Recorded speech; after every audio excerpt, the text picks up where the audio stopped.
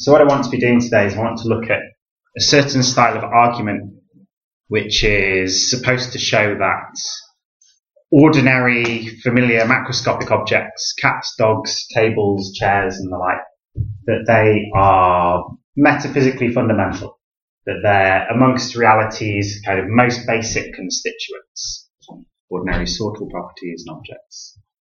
Or kind of the slightly more general version of that claim that I'm interested in is the thought that aspects of our ordinary conceptual scheme, probably lots of aspects of our ordinary conceptual scheme, are latching on to reality's most fundamental aspects. That's the kind of view that I'm interested in. And what I'm going to be doing is looking at some options for taking some tools that have been developed in thinking about the philosophy of mind and in defending mental phenomena against kind of causal exclusion arguments, and applying them in a slightly novel setting and in a slightly novel way to try and get some slightly non-standard conclusions. I don't think I'm entirely settled on exactly what I think about all of the arguments in here, but hopefully it's kind of settled enough that it'll be interesting. So I'll start out by saying a few things about the kinds of theses that I'm going to be interested in, and this notion of metaphysical fundamentality, whatever that might be, and the way I want to be thinking about that, and then spend a bit longer looking at the argument and some ways of cashing it out. Okay, so here's the introduction. This is section 1 on your handouts. So by the fundamental, I just want to mean kind of reality's most basic, non-derivative, non-dependent aspects, kind of its most basic level of structure. Those aspects of reality in virtue of which everything else obtains. And by the derivative, I want to mean everything else. The derivative is the stuff that obtains in virtue of the fundamental, and the fundamental is the stuff in virtue of which everything else obtains. It's kind of guiding idea, and we'll say some more about that in a bit. But with these notions to hand, we can characterize these two theses I've labeled on the handout, microphysicalism and macrophysicalism. So microphysicalism is the thesis that ordinary objects fall in ordinary sortals for their derivative, that facts about them obtain in virtue of facts about underlying microphysical stuff. More generally, everything that you care to mention obtains in virtue of facts about microphysical stuff, particles, bits and bobs, whatever that happens to be. And kind of, that's obviously the view that I don't like. The view that I do like is the view that I've labelled macrophysicalism, the view that ordinary macroscopic objects and sortals are fundamental. But also, I've built it in, and so are their kind of underlying macrophysical bits and bobs. So the kind of view that I'm shooting for is one on which we can find fundamental aspects of reality throughout the world's mereological and physical structure. The fundamental isn't confined just to the poles, say, or just to one level in the kind of a liberal view. But especially I'm interested in the thought that we find fundamental aspects of reality in the familiar everyday world. That's what's driving me. So, like I say, going to be trying to look at the prospects for an argument for this view, which is based on taking some tools from philosophy of mind. In particular, what I want to do is look at the results of imposing a proportionality constraint on the connection between the fundamental and the derivative. I'll say more about what that amounts to in a minute. So, just before getting started, here are what I think of as 3 nice features of the macrophysicalist view. So, the first feature has got to do with the grounding problem. So, you take your statue, you take the piece of alloy out of which it's made. Both of them come into existence at the same time. They go out of existence at the same time. Whenever they exist, they're in the same place at the same time. They're made out of the same stuff. But yet, they're not identical. They differ in their sortal properties, their modal profiles, their aesthetic properties, their economic value, all sorts of things. But how can there be these differences between the two of them, given that they coincide at all times? They're always made out of the same microphysical stuff. So that's going to look puzzling. It's going to look very difficult if you're a microphysicalist. How are you going to explain that? But if you're a macrophysicalist, there's no need to find that puzzling. If you think of ordinary objects and sortals as fundamental, then you shouldn't be looking to explain differences between coincident objects in terms of features of the underlying stuff that they're made out of. No problem there.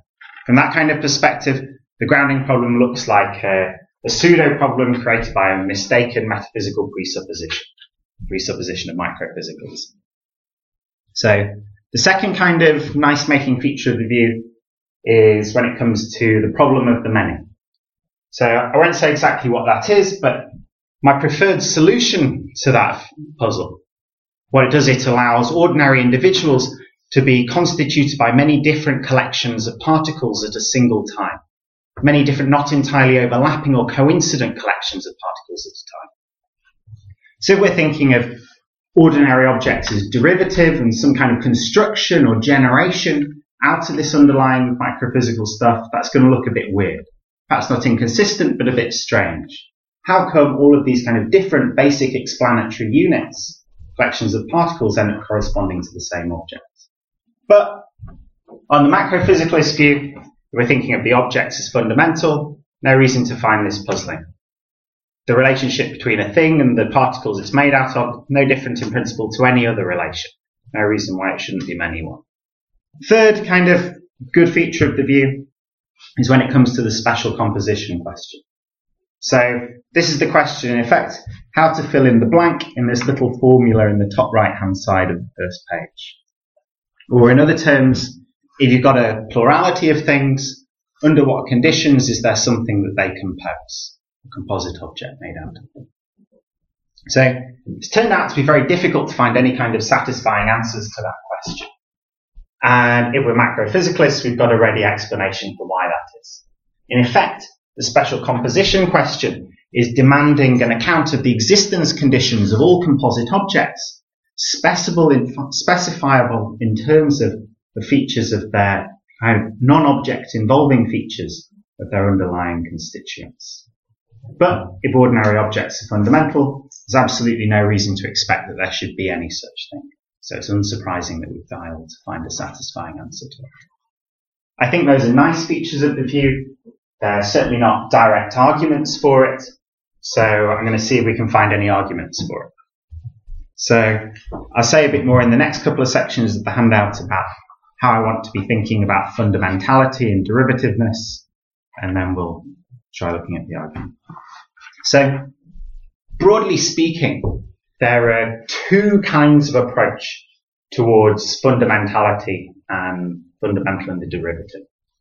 So, according to one kind of approach, the fundamental in a sense exhausts reality. All there is out there is the fundamental stuff. What there are, however, are many different ways of describing that fundamental stuff. There are many different levels of talk about it. And some ways of describing the underlying reality might more closely match its intrinsic structure than others. Closer match of intrinsic structure we can think of as yielding more fundamental level of description, a description that more closely matches the structure of the subject. And again, less close match is going to yield the derivative. So in this kind of view, we don't have more and less fundamental aspects of reality, but more and less fundamental levels of talk about reality. So I want to set that kind of view to one side. The approach that I want to be talking about is an approach that you find in people like, I guess, Gideon Rosen and Jonathan Schaeffer and Kit Fine. So this is the view that says, look, reality contains both fundamental and non-fundamental aspects. There are all sorts of different things out there in the world. And the non-fundamental, the derivative aspects of reality, they're genuinely features of the world, and they exist or obtain in virtue of features of the fundamental aspects of reality. So, if we're going to understand this approach, then what you need is some kind of notion of in virtue of, to connect the fundamental stuff with the non-fundamental stuff. This is the sort of thing that's supposed to be expressed by the special philosopher's notion or metaphysician's notion of in virtue of, the one that I used in characterizing the view. So I'll say a few things about this, and I'm going to primarily just draw on Kit Fine's view about this kind of stuff, because it's the most explicit, I think. So we've got kind of a list of supposedly paradigmatic examples down at the bottom corner of side 2 of the handout. The ball's red and round in virtue of being red and being round. It's red or blue in virtue of being red. it's coloured in virtue of being red, so on and so forth. Then we've got things like the singleton exists in virtue of its member existing. A set of A, B, and C is finite or has cardinality 3 in virtue of having exactly those things, those 3 things as its members. So thought is hopefully there's some kind of commonality amongst these uses of in virtue of, and they're kind of getting us in the right direction of the thing that we're interested in.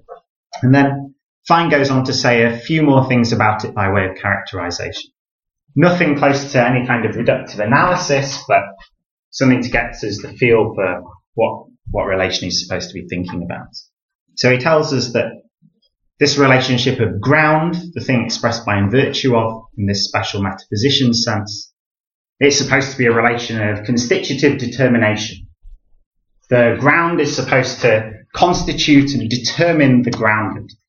In some sense, what it is for the ball to be red and round is for it to be, or is determined by its being red and its being round. It's constituted by its being red and its being round. And the notion of determination that's meant to be in play here is supposed not to be a causal or a conceptual form of determination. It's supposed to be a metaphysical notion, whatever that is, something connecting aspects of the world. Another thing that Fine tells us is that there's an intimate connection between ground and a certain kind of explanation. So when A grounds C, we can use A, or A provides a especially strict or satisfying account of C. Grounds explain grounded in a particularly strict sense, he says. So there's a little quote from him here which is kind of helpful at the kind of thing he's got in mind. So he says, statements of metaphysical ground are the strictest form of in virtue of claim. There is and could be no stricter account of that in virtue of which the explanandum holds, the ground, that is. We have as strict an account of the explanandum as we might hope to have. If there's a gap between the grounds and what is grounded, then it's not an explanatory gap. So, when A grounds C, A is supposed to explain C in this particularly strict and intimate sense. So, we can say a few more things about ground if we start regimenting it slightly. And I'll just follow Fine here. I like his kind of preferred regimentation is mine. Think of ground as expressed by a sentence operator. So it's got 2 argument positions. Sentences go in each argument position. And on one side of it, the left-hand side for grounds, it can take arbitrarily many sentences. But we'll just focus on the case where we have one sentence on either side. This is the thing expressed by A less than C, A out of C. The thought is that the arrow points towards the ground. The nearest English equivalent is going to be something like C because A, where we're supposed to read because with this special constitutive non-causal sense. And I'll talk kind of fairly liberally about facts grounding each other and standing in virtue of relations to each other. So it's kind of grammatically convenient. But it's hopefully always going to be liminal in favour of this sentential formulation. And now with that we can say that there's a connection between ground and strict conditionals. So if A grounds C, so Fine claims, necessarily the material conditional A arrow C holds. If A grounds C, then it's necessary that if it's the case that A, it's the case that C. And the notion of ground that I particularly want to be interested in is the thing that Fine calls strict full ground. So this is supposed to be, so here are the things that characterize it. It's strict in the sense that ground is supposed to take us to metaphysically prior levels of being. If A grounds C, then A determines C, but it isn't determined by C. So A is prior to C in that sense. So that's the strictness aspect. And the fullness aspect is supposed to think that if A grounds C, A really suffices to account for C. It suffices for C. Full ground is enough for the thing that's grounded. So it's that notion that I'm going to be focusing on. There are other kind of weak and partial notions, but I just set them to one side. And then there's kind of some supposed formal features of it listed there, though they're not going to play any role. It's supposed to be a reflexive, asymmetric, and transitive. Okay, so there's kind of a worry about this notion. Is it coherent? Is it well understood? Is it epistemically accessible? Is it instantiated? I kind of share these worries. Like on some days, I think, who knows what people are talking about when they're talking about ground. On other days, it seems perfectly coherent. So I just want to bracket that kind of issue for argument's sake and assume that it's coherent and see what we can do. So, on to section 3. With this notion of ground in place, we can characterize a notion of fundamentality. So the natural candidate is going to be ungroundedness, that which isn't grounded by anything else. So it's ungrounded that A just in case A and nothing ground. It's ungrounded at C just in case C and nothing grounds C. So we should probably, in this little formula on the top right, we should add on a conjunct to make sure that C is the case. Good is, the ungrounded stuff is the stuff that isn't grounded by anything else. And then it's natural to identify the fundamental with the ungrounded, and the derivative with the grounded.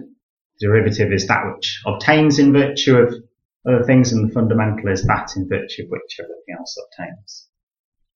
Okay, so if this is how we're going to think about it, we face kind of a prima facie problem, which is that microphysicalism and macrophysicalism, as I started out with, they were characterized, they're supposed to be theses about the fundamentality of objects and properties. And so they're going to be most naturally regimented using predicates applicable to objects and properties. But the notion that we've got to hand is an operator on sentences. So how are we going to recapture microphysicalism and macrophysicalism? And I think my kind of preferred way to go in this setting is to say, well, look, there's many different notions of fundamentality that we can think of applicable to objects. But there's many different varieties or precisifications of fundamentality that's applicable to objects. If we've got these ungrounded facts around, and objects and properties are going to be constituents of them, and being constituents of different types of ungrounded facts are different ways for objects to be fundamental. So, for example, maybe the masses and the locations and the colours of things are ungrounded. That's one sense in which those things are fundamental. But another sense is if their existence, their identity, their persistence is ungrounded. That would be another notion of fundamentality applicable to those things. And we might think of some of these notions of fundamentality or ungroundedness as more central than others, because they're more closely connected with the notions of object and property than others. So facts about existence or identity or instantiation we might think of as more central to the notions of object and property. So if there are ungrounded facts about the existence, identity and instantiation of objects and properties, that seems like a particularly central sense in which those objects and properties can be fundamental. So that's what I'm going to be looking at. I'm going to be looking for just those kinds of facts. I'm going to be trying to look for what could ground facts about the existence, identity, persistence of ordinary objects and the instantiation of ordinary sorted properties. And obviously, I want to say that nothing grounds them. Well, that's not quite what I'll say, but it's in the vicinity. Okay, so onward. Section 4 on the handout. So, what I said we were going to do was impose a proportionality constraint on ground and see what happens. So we need to know what proportionality means. And as I'm thinking about it, it's a notion that derives from some of Yablow's work on causation. So here's what Yablow says. He says, cause is proportional to effect in the following sense. Cause incorporates enough information to account for the effect and no more. That's the idea. A cause incorporates enough information to account for its effect and no more. No irrelevancies. And then what he does with this is he uses it to distinguish between causal sufficiency, causal relevance, and cause. So the causally sufficient is that which suffices to account for the effect, but it may also incorporate unnecessary and irrelevant information. The causally relevant is information that is relevant to accounting for the effect or is required to account for the effect, but which may not suffice for doing so. And the cause is kind of the sweet spot between the two of these. Right? Incorporates enough information to account for effect and no more. And then he puts this to work, defending the mental from overdetermination by the physical. thought goes something like this. Look, pick some mental phenomenon, find its physical realization.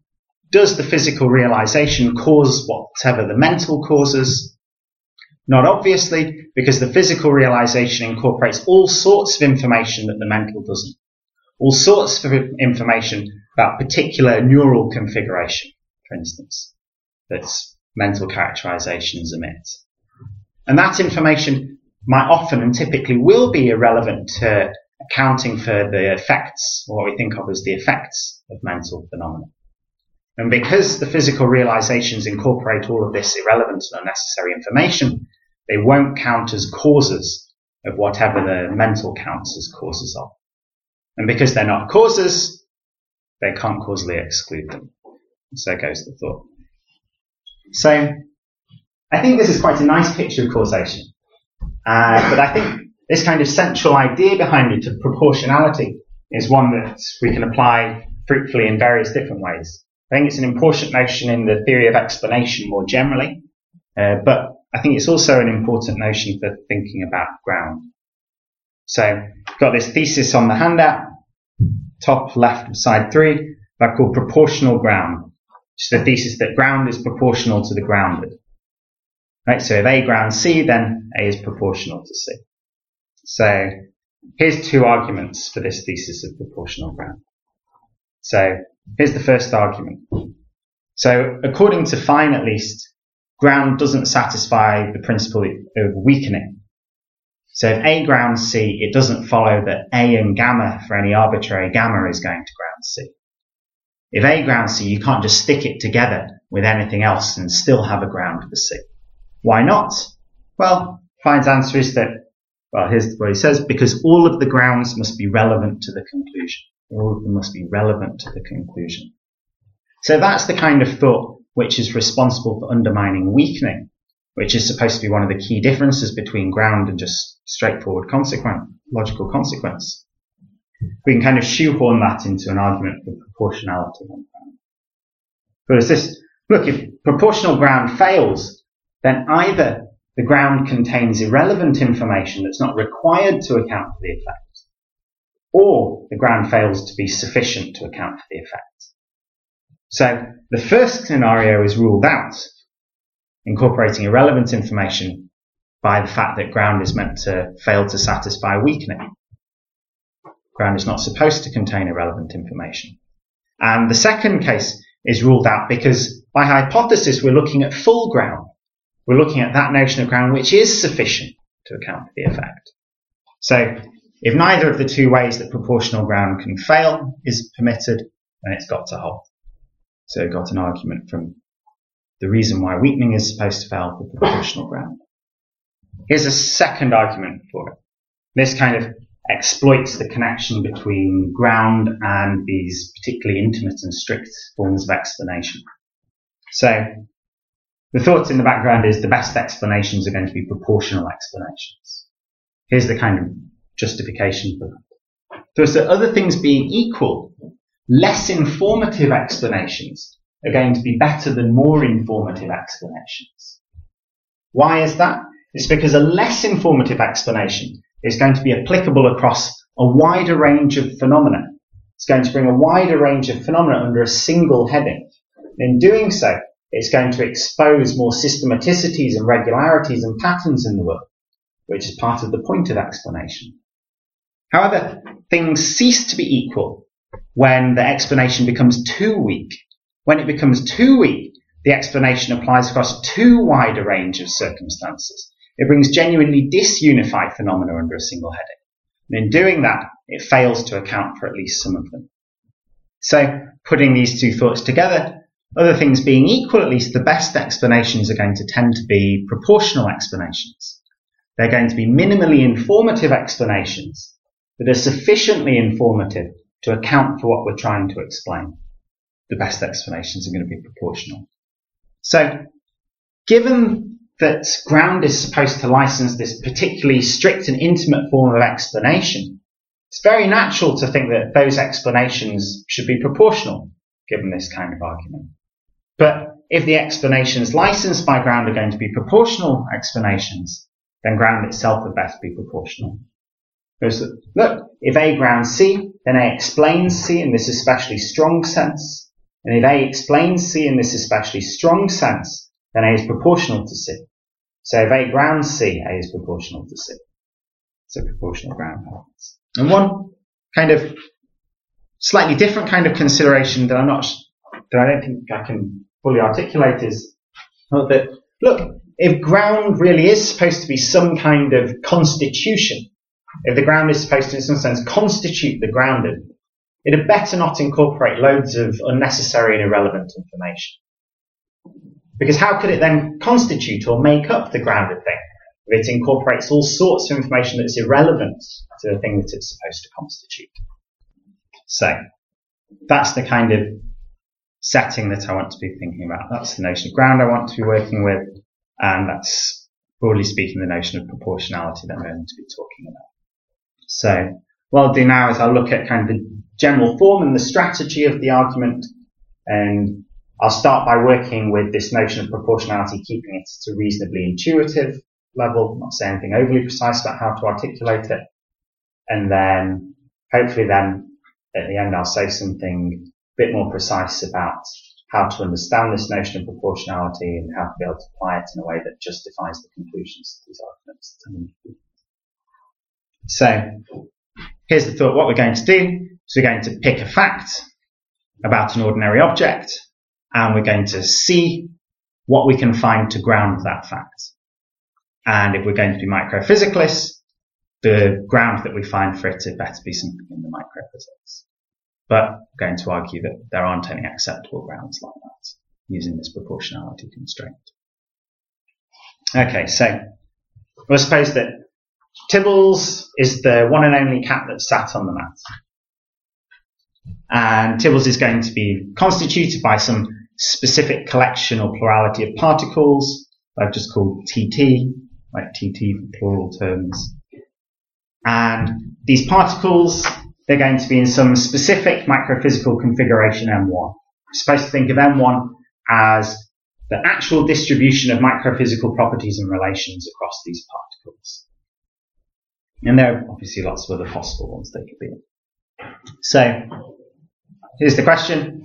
What grounds the fact that there is a cat on the mat? First proposal is the fact that those particular particles, the ones that actually constitute Tibbles, are in the configuration that they're actually in.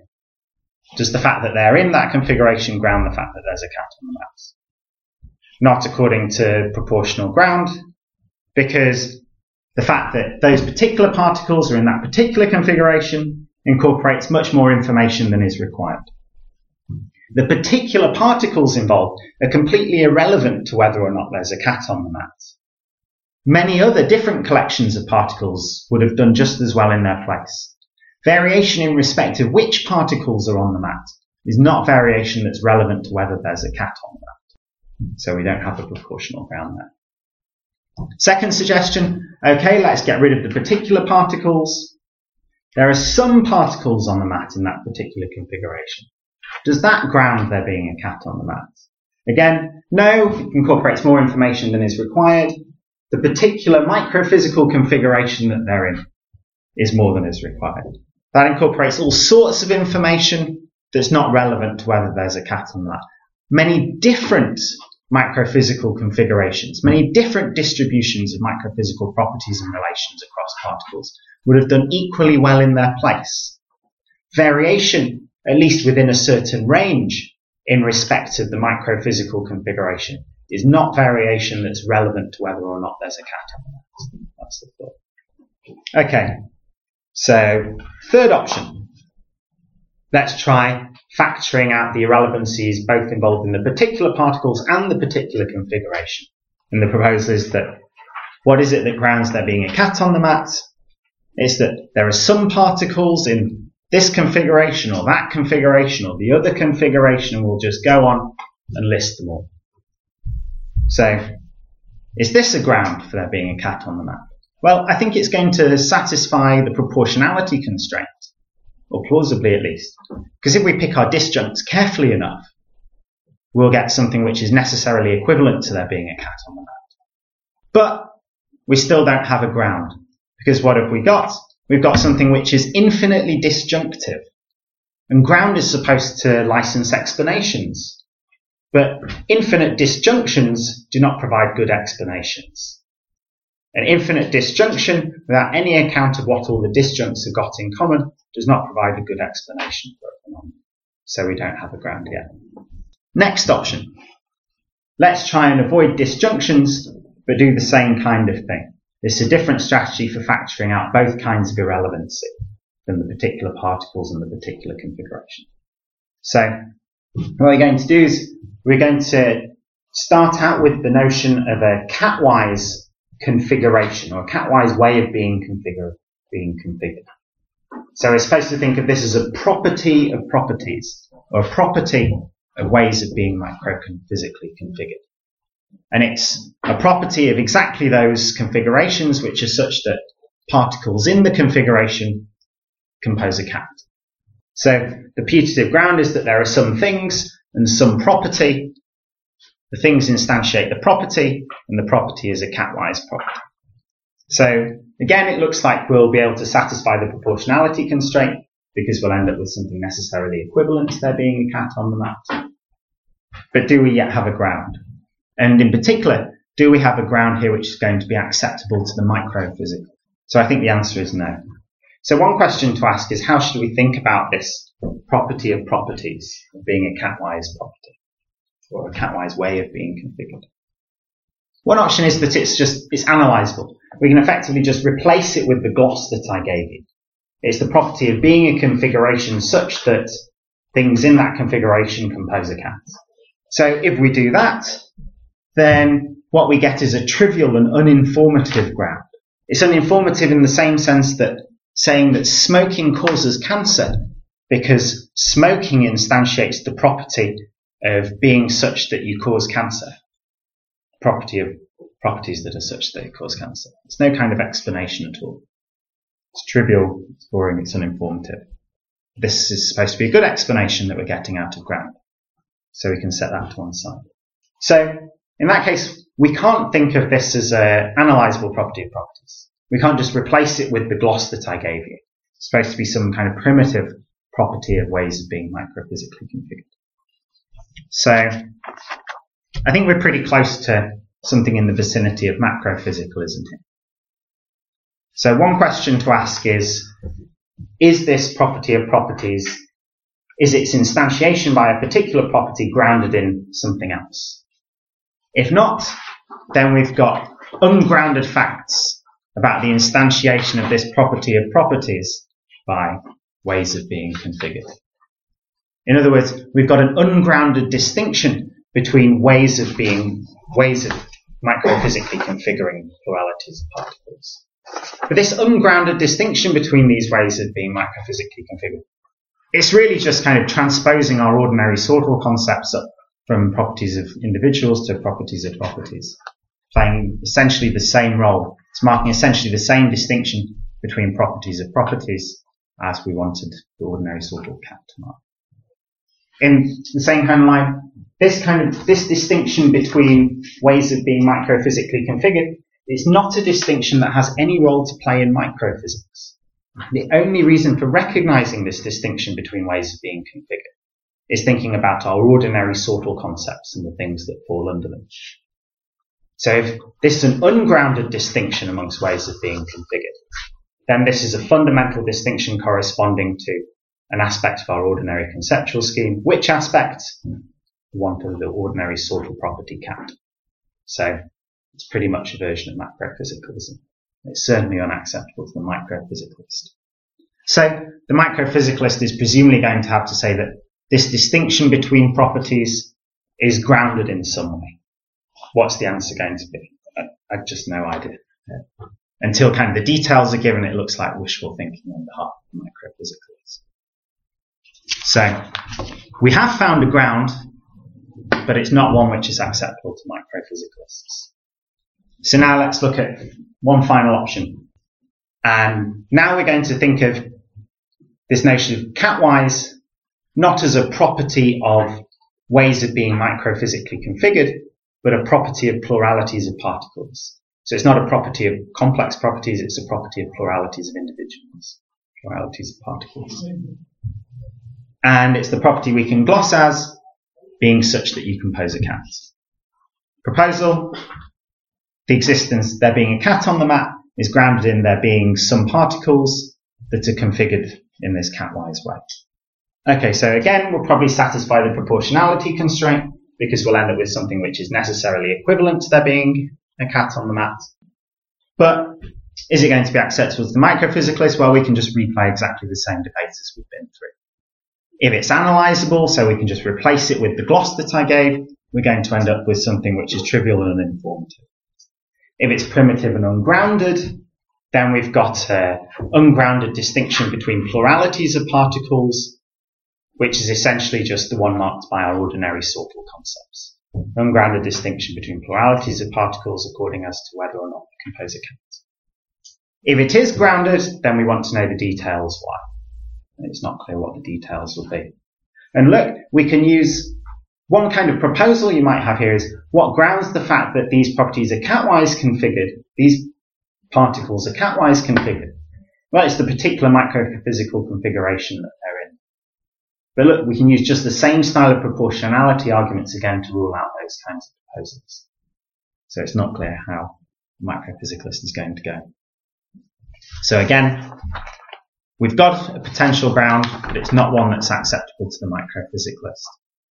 And moreover, once we've got things like these ungrounded distinctions between pluralities of particles or ungrounded distinctions between ways of configuring pluralities of particles that just correspond to our ordinary sortal concepts, you kind of start thinking, why not just have it as an ungrounded fact that there's a cat on the mat? It's really not that much different in kind. Okay, so that's the style of argument that I'm thinking about. And I think what it does is it may not deliver ungrounded facts corresponding exactly to the instantiation of ordinary sortals. But what it does force is fundamental distinctions either between properties or between pluralities of particles. The only reason for recognizing them is our ordinary sortal concepts. So we're left at the kind of view that our ordinary sortal concepts are latching onto fundamental aspects of reality. The kind of view that I said I was interested in. So towards the very end of the handout, there's a bunch of kind of variations on this theme. I think we can run very similar analogous arguments for the persistence of ordinary individuals. What grounds the fact that the cat on the mat on Tuesday is identical to the cat on the mat on Wednesday? This time, the argument's going to play out thinking in terms of relations between pluralities of particles in exactly the same terms as before.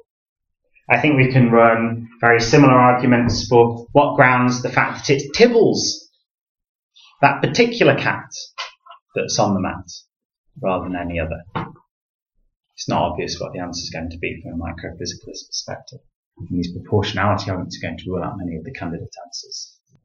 And we can do what grounds the fact that Tibbles is a cat.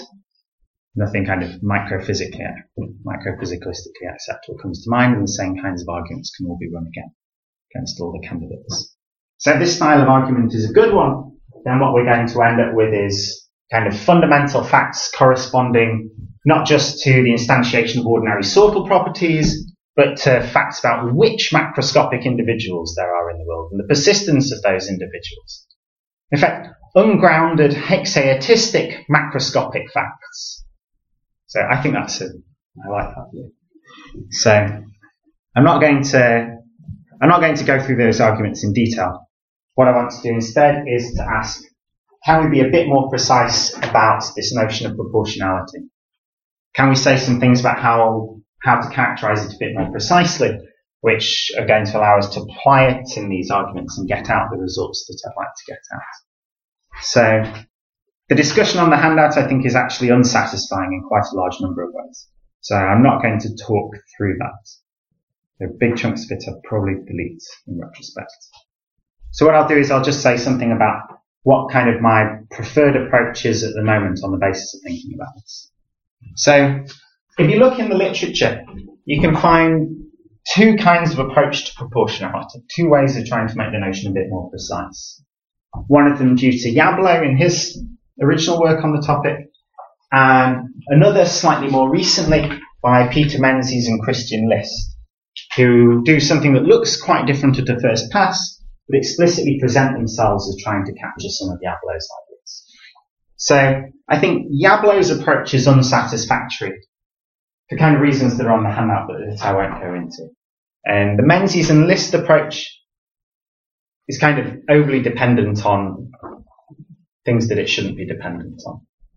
But there's a kind of common idea between the two of them.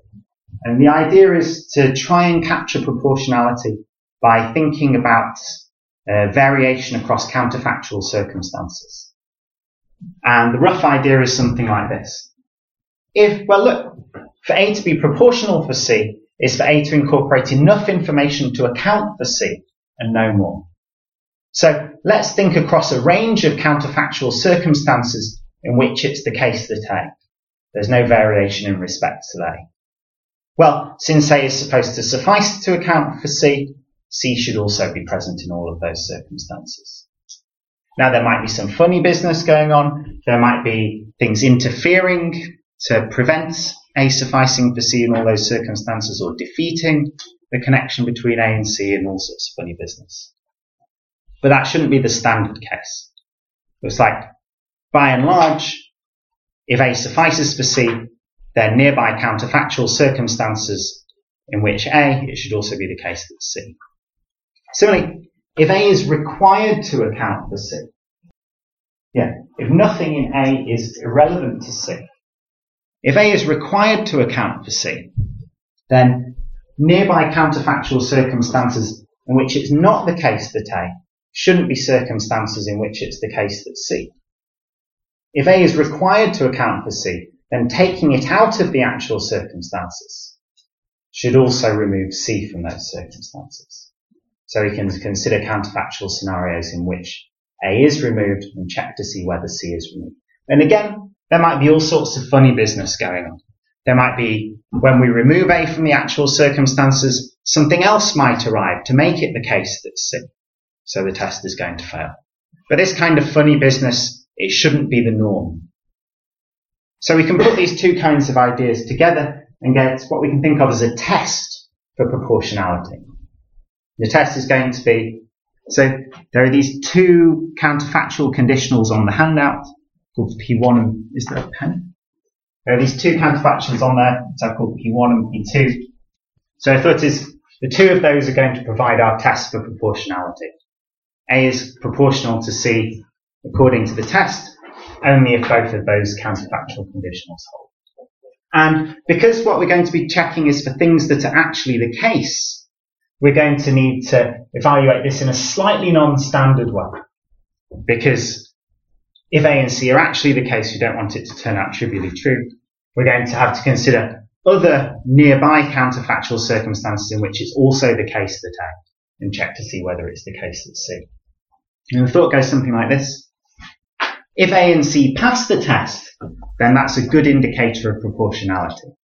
It's not a flawless indicator of proportionality, because there might be some funny business going on to interfere with the operation of the test.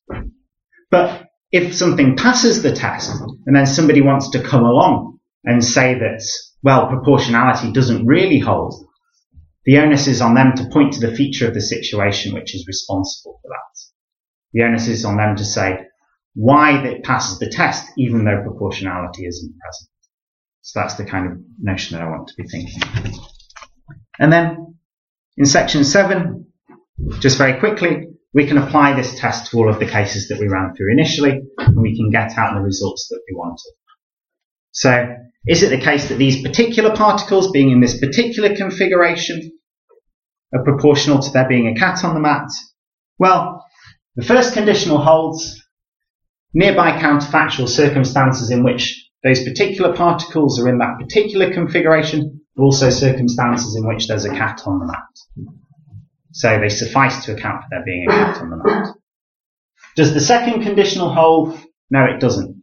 Nearby counterfactual circumstances in which it's not the case that those particles are in that particular configuration. Some of those circumstances are ones in which there is a cat on the mat. because some other particles are in some slightly different configuration. So it's not required to account for C, so it's not proportional. Similarly, we can do it with the big disjunctive thing. Does there being some particles in this configuration or that configuration or the other configuration, does that ground there being a cat on the mat? Well, the test says it's proportional, just like we initially said. The first one holds, because we've got necessary equivalence, and the second one holds as well for the same reason. If there aren't any particles in any of these particular configurations, all the candidates for all the cat constituting configurations, then there isn't a cat on the mat either. Cats have to be constituted by something. So we get the result out that I was after. Okay, so I think that's basically everything that I wanted to say. Thank you.